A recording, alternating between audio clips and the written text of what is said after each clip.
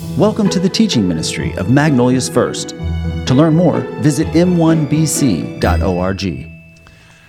Well, I grew up in Houston, Texas in the 60s and in the 70s, and I was a diehard Houston Oiler fan. And as such, I hated the Pittsburgh Steelers because they were the ones that always seemed to keep us from going to the Super Bowl. But in recent years, I've become somewhat of a Pittsburgh Steeler fan, in part because of their quarterback, Ben Roethlisberger. I don't know if you know his story, but he grew up in a Christian home, but never really embraced the faith in his heart, and he went to college and was a highly acclaimed athlete, had no real interest in the Lord, became a high draft pick of the Steelers, and in 2004 he was voted Rookie of the Year in the NFL. He went to the Pro Bowl several times in his first 5 years. He'd been to 2 Super Bowls. I mean, he had it all, money and acclaim and fame and admiration, and yet Ben Roethlisberger knew there was something empty on the inside.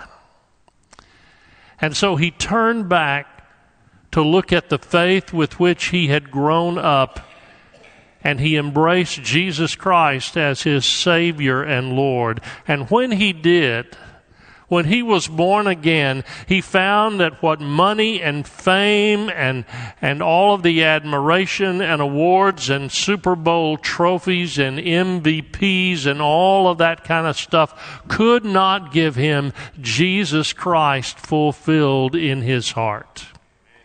And today he is active not only in the pregame chapel of the Pittsburgh Steelers. He and his wife and children are active in their local church and even in a small group in their church. His faith is real. He was born again. And he's a great example, one of many thousands who illustrate our big idea for today's message. There is a hole in every human heart that only God's love can fill. Only God's love can fill. We're in a sermon series this Christmas season entitled Delivered. It's our theme for the entire Christmas season as we rejoice that the gift that was delivered to us that first Christmas was the gift of God's love, the Savior, and we celebrate that with all our heart. And in this series, we're looking back into John's Gospel. And John's Gospel is different from the other 3 in that it was written later. It was written by the Apostle John more than 50 years after what he wrote about had taken place, more than a half century after he had walked with Jesus and heard his voice and came to know him as God incarnate walking upon the planet that he created. And John had spent this half century remembering these things and pondering these things and meditating on these things and remembering with such detail the time that he spent with Jesus on earth. And he had come to agree with the Apostle Paul when Paul wrote in 2 Corinthians 9 verse 15, "Thank God for this gift, too wonderful for words." And the Greek word translated there, that's the only time it's used in the entire Scripture. It's translated in other English versions as this indescribable gift. God's indescribable gift to us. And we've been unpacking that in this series. Week 1, we talked about God's gift of grace. And then last week, we looked at God's gift of truth. And next week, Pastor Jesse will conclude the series as he'll be looking at God's gift of hope in that last Sunday of the year. But today, this is my favorite. I've been waiting for it. Today is God's gift of love. God's gift of love. And we'll be looking into a passage in which we find the best known and most loved verse in all the Bible. And in our passion for that verse that is sometimes called the gospel in a nutshell, I'm afraid sometimes we almost overlook that in John 3, it's the story of an extraordinary man who had an overwhelming need that he didn't even realize fully that he had. So would you go with me, please, to John chapter 3. If you have your own copies of the Scripture, I encourage you, as always, to follow along. I'll be teaching, as I always do, from the New Living Translation, and the verses will be on the screen if you'd like to follow that way. John chapter 3, verse 1. There was a man named Nicodemus, a Jewish religious leader who was a Pharisee. Now, I don't want us to pass over that too quickly. He was a Pharisee. He was a man of prestige and power and position. And as a Pharisee, he was used to being the most important man in the room, in whatever room he went into. But he would not be today when he encounters Jesus. Verse 2. After dark one evening, he came to speak with Jesus. After dark. Why after dark? Because he was coming to Jesus in secrecy.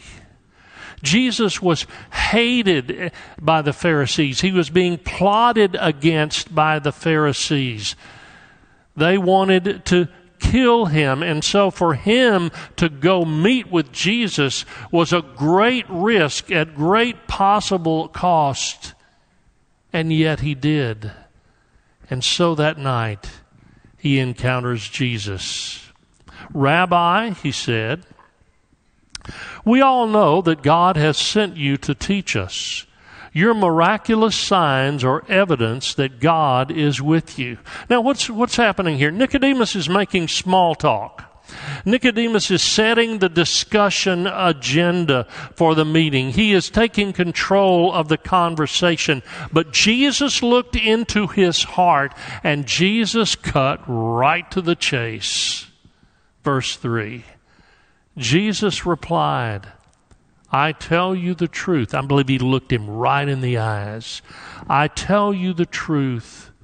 Unless you are born again, you cannot see the kingdom of God. And in that moment, Nicodemus was stunned, because in that moment, he realized this meeting was not about Jesus, it was about him. And Jesus looked into Nicodemus' soul, and he pulled it out into the open and exposed it for what it really was. And I believe that Nicodemus was back on his heels. This highly educated, this honored Pharisee, this eloquent, articulate, educated man could only stammer out a stumbling response. Verse 4. Well, what do you mean? Exclaimed Nicodemus. How can an old man go back into his mother's womb and be born again? William Barclay, in his classic commentary, has great insight as to what was going on in Nicodemus' mind, I believe, in that moment. Listen to Barclay's words, quote, there's more to Nicodemus' answer than shock and bewilderment. In his heart, there was a great unsatisfied longing. It was as if he said with infinite wistful yearning, you talk about being born anew, you talk about this radical fundamental change that is so necessary, but in my experience that's impossible. There's nothing I would like more, but you might as well tell me, a full-grown man, to enter into my mother's womb and be born all over again. It's not the desirability of this change that Nicodemus questioned. That he knew only too well. It was the possibility. Nicodemus is up against the eternal problem. The problem of the man who wants to be changed but cannot change himself. And so to drive it home into the heart and mind of Nicodemus, Jesus says this, verse 5. Jesus replied, I assure you, no one can enter the kingdom of God without being born of water and the Spirit. No one can enter the kingdom of God, especially for a Pharisee. This brought onto center stage the most important question of his life: how to enter the kingdom of God. And then Jesus says you can't enter the kingdom of God without being born of water and the Spirit. What did he mean? Was Jesus talking about baptism, as many have speculated through the years? Water in Scripture is often a symbol of cleansing. Was he somehow talking about that? I think my personal philosophy of biblical interpretation is most often the simplest and most obvious interpretation is the correct interpretation. Sometimes biblical scholars and commentators and we preachers overthink things. Are you with me? And we try to make it more complicated than it is. I think if we want to know what Jesus was talking about, all we need to do is look at the next statement Jesus made in verse 6. Humans can reproduce only human life, but the Holy Spirit gives birth to spiritual life. I think there's a parallel. Water, spirit, human birth, spiritual birth. Jesus was saying this, I believe. You all have a human birth. That's not enough. You need a spiritual birth. A spiritual birth. And just to make sure he didn't miss it, Jesus says it again in verse 7. So don't be surprised when I say you must be born again. Nicodemus still didn't understand. And so Jesus, in this next verse, tries to explain a spiritual truth to him in something that really cannot be described or explained in metaphysical terms, but Jesus, the master teacher, puts it so powerfully. Verse 8, the wind blows wherever it wants. Just as you can hear the wind but can't tell where it comes from or where it is going, so you can't explain how people are born of the Spirit. Now, as I envision this conversation, I think Nicodemus is still staring at Jesus with what we would call a deer in the headlights look. He still can't grasp it. And he says in verse 9 to Jesus, how are these things possible? Nicodemus asked. You see, here's what I think. Nicodemus was bewildered because I think Nicodemus, though he was a Pharisee, he could have been an engineer. I think he was one of those guys that had to understand how things work before he could really embrace it. You know people like that? They need to know how things work. And so he, as a Pharisee, the expert in Jewish religious law, is trying to figure out how that could fit together. And he couldn't figure out the new birth. Why? Because it wasn't a human work. It wasn't a religious work. He had not yet grasped God's redemptive plan through the sending of His Son. He had not yet understood it was a miracle of God. It was a miracle of love. Cindy and I had a conversation with a sweet Jewish friend of ours, a lady that we know, and sometimes faith works its way into our conversations. And she was talking to us, and she said something that really, I didn't quite catch it, but Cindy did, and it really was stunning. As she was talking about her Jewish faith, she said, we don't believe in grace. And she looked at us and not really understanding our faith, she said, do you believe in grace? And Cindy responded so well to her, she said, oh yes, grace is the foundation of our faith.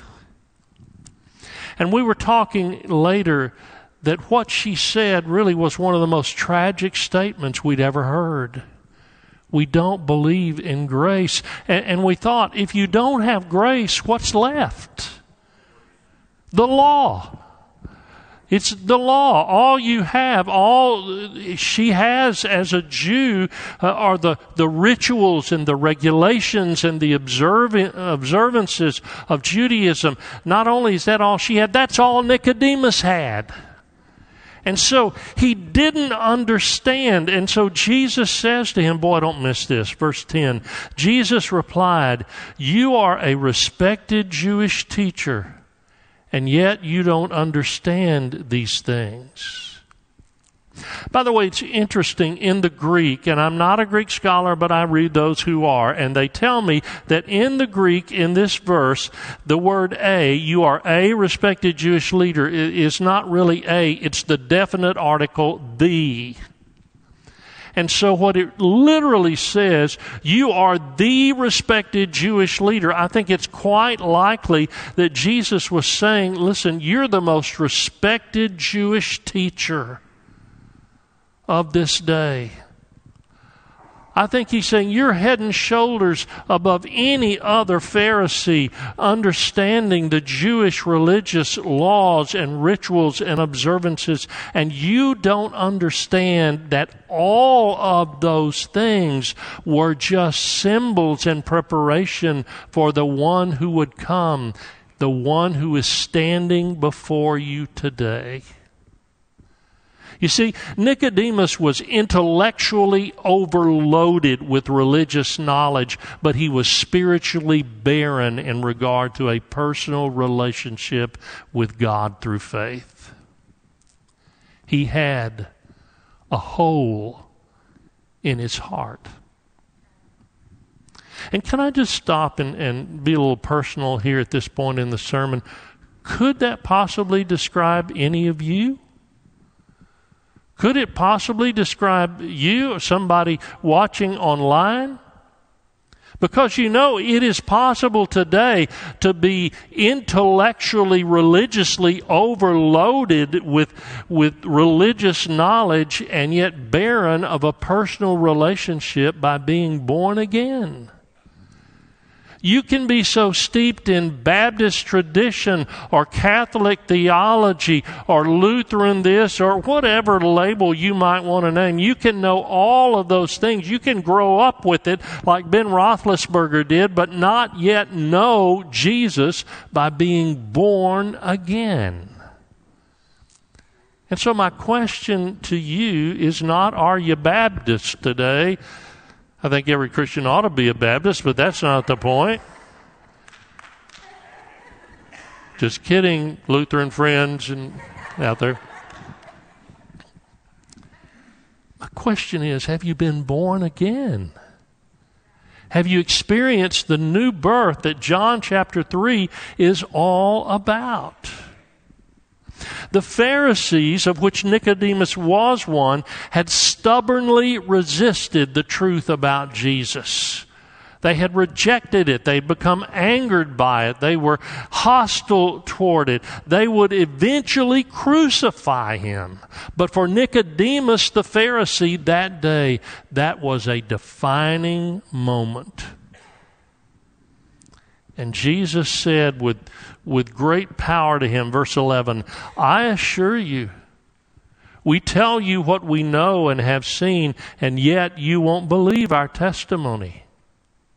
But if you don't believe me when I tell you about earthly things, how can you possibly believe if I tell you about heavenly things? I want you to understand what Jesus was saying here. He's saying, Nicodemus, what you are asking is not some man's opinion about a trivial matter. That's not what's going on here today.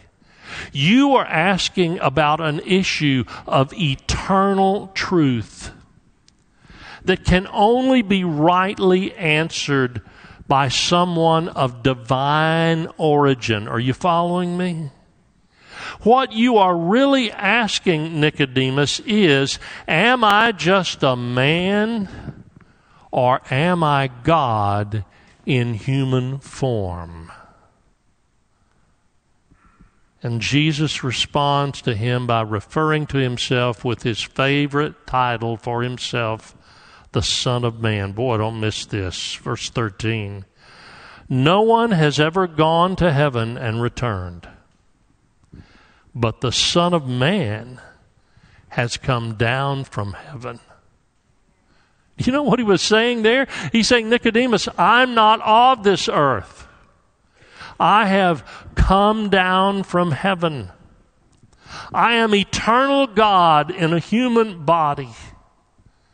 And as such, Nicodemus, there must be only one response. And I love how he explains it to him. Verse 14.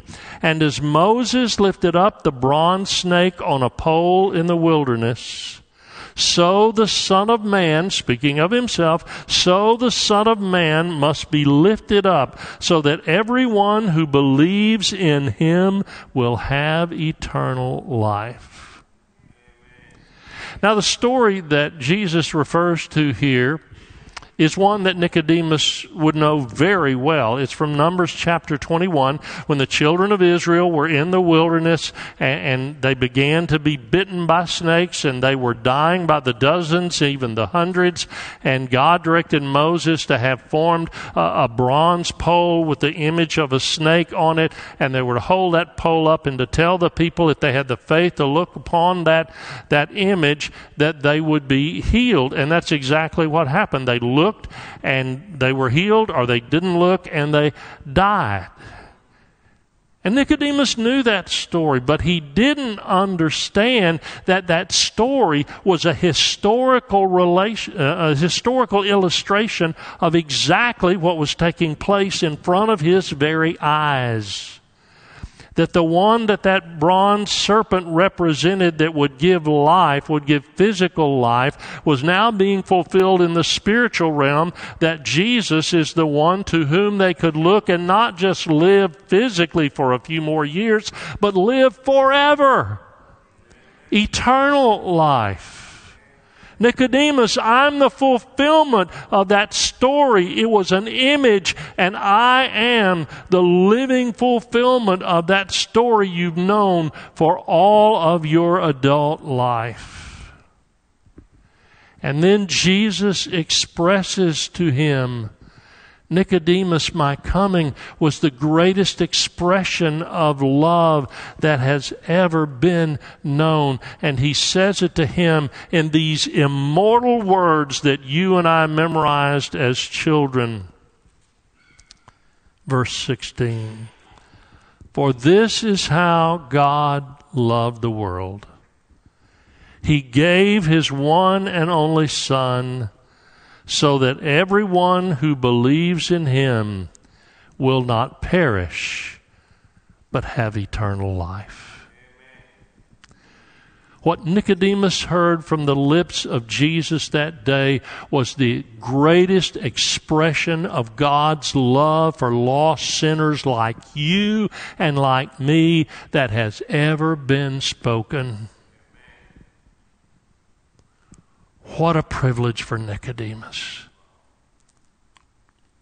And I want to stop here after that wonderful verse and just say, if you're like me, you wish that John would have gone on to tell us that Nicodemus in that moment fell to his knees in repentance and faith and worship to Jesus, and he became a hero of the early church. But he doesn't. He doesn't. But I think looking back on that encounter between Nicodemus and Jesus that had taken place more than 50 years ago, when John writes the story, he's mindful it's not the story really of Nicodemus, it's the story of Jesus. It's the story of Jesus. And so, does Nicodemus then just disappear from the pages of Scripture? Does he do what Joseph, the husband of Mary, did? You remember Joseph? We saw him up until Jesus was 12 at the temple, and then guess what? Poof, he's gone. And we're just left to speculate. I mean, was that Nicodemus' only appearance and we know nothing more about him? Well, thankfully, no. He had 2 more appearances in Scripture. Here's one. If you have your Bible, open it to John chapter 7, verse 45. While you're finding that, let me give you the context. John 7:45. Here in John 7, the Pharisees are ready to arrest Jesus and put him on trial and try to have him executed if Rome would comply.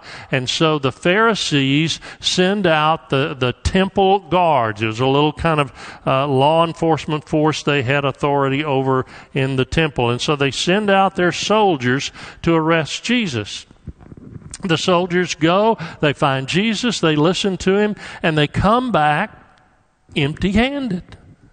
So John 7:45, when the temple guards returned without having arrested Jesus, the leading priests and Pharisees demanded, "Why didn't you bring him in?" And I love this next verse, verse 46. "We have never heard anyone speak like this." The guards responded. It was like, "Listen, we heard him speak. There was no way we could arrest him." Well, that freaks the Pharisees out. Verse 47, "Have you been led astray too?" The Pharisees mocked. "Is there a single one of us rulers or Pharisees who believes in him? This foolish crowd follows him, but they are ignorant of the law. God's curse is on them." But then verse 50, "Then Nicodemus, the leader who had met with Jesus earlier, spoke up. 'Is it legal to convict a man before he is given a hearing?' he asked. They replied, 'Are you from Galilee too? Search the scriptures and see for yourself. No prophet ever comes from Galilee.'" Now here's what I want us to understand. When Nicodemus spoke up in verse 51, I have no doubt that every head in the room of the Pharisees snapped in shock and surprise. Because for Nicodemus to speak up to confront the high priest and the Pharisees was a huge risk. I believe from that point on, Nicodemus was out there on a limb for Jesus. Well, there's just one final appearance of Nicodemus in the Scripture. I think it removes any doubt of how Jesus had come to mean everything to Nicodemus. After Jesus was brutalized, tortured, and crucified, the question was, who's going to take responsibility for this man's body? Who's going to care for the corpse? John chapter 19. We'll begin reading with verse 38. Following the crucifixion. Afterward, Joseph of Arimathea, who had been a secret disciple of Jesus because he feared the Jewish leaders, asked Pilate for permission to take down Jesus' body. When Pilate gave permission, Joseph came and took the body away. Now look at this, verse 39. With him came Nicodemus, the man who had come to Jesus at night. He brought about 75 pounds of perfumed ointment made from myrrh and aloes. Following Jewish burial custom, they wrapped Jesus' body with the spices in long sheets of linen cloth. Now here's why this is so significant. Not only did he take responsibility along with Joseph for Jesus' body, but he brought at his own expense 75 pounds of expensive ointment. This was not what you did for an indigent person's body or even a wealthy person's body. This was a burial preparation appropriate for royalty. He prepared Jesus' body as if he were a king, because I believe he had come to know Jesus was the King of Kings and Lord of Lords.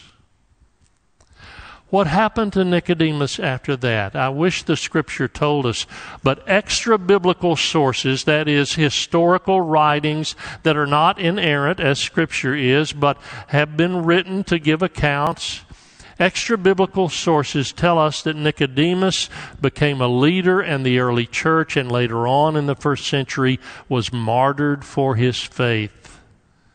The Pharisees cast him out and he became a follower of Jesus. So what do we take away from this story of God's gift of love? 2 next steps. According to where you are in your spiritual journey. Number 1, if you have never been born again, here's my challenge. Don't let another Christmas pass without you embracing by faith the one who is God's gift of love. Jesus is the Savior. And if you'd like to dialogue about it, text BELIEVE to our Get Connected number, 281-343-3033 if you're watching online, or even here. If you'd like to dialogue about it, then text that and I or one of the other pastors will get back to you. Number 2, and this is the majority of us, if you are a Christ follower, thank Him today for His love. Thank Him today for His gift of love to us, and pray that God would give you and I the boldness of Nicodemus. We all need God's gift of love because there's a hole in every human heart only God's love can fill. Let's pray. Thank you, Lord, for the love that you had for sinners such as us, undeserving, rebellious, unfaithful, and yet we have become the objects of your mercy, your grace, and your love. This Christmas season, we give you thanks and praise that the greatest gift of all has been delivered to sinners who can know you through faith in Him. In Jesus' name, amen.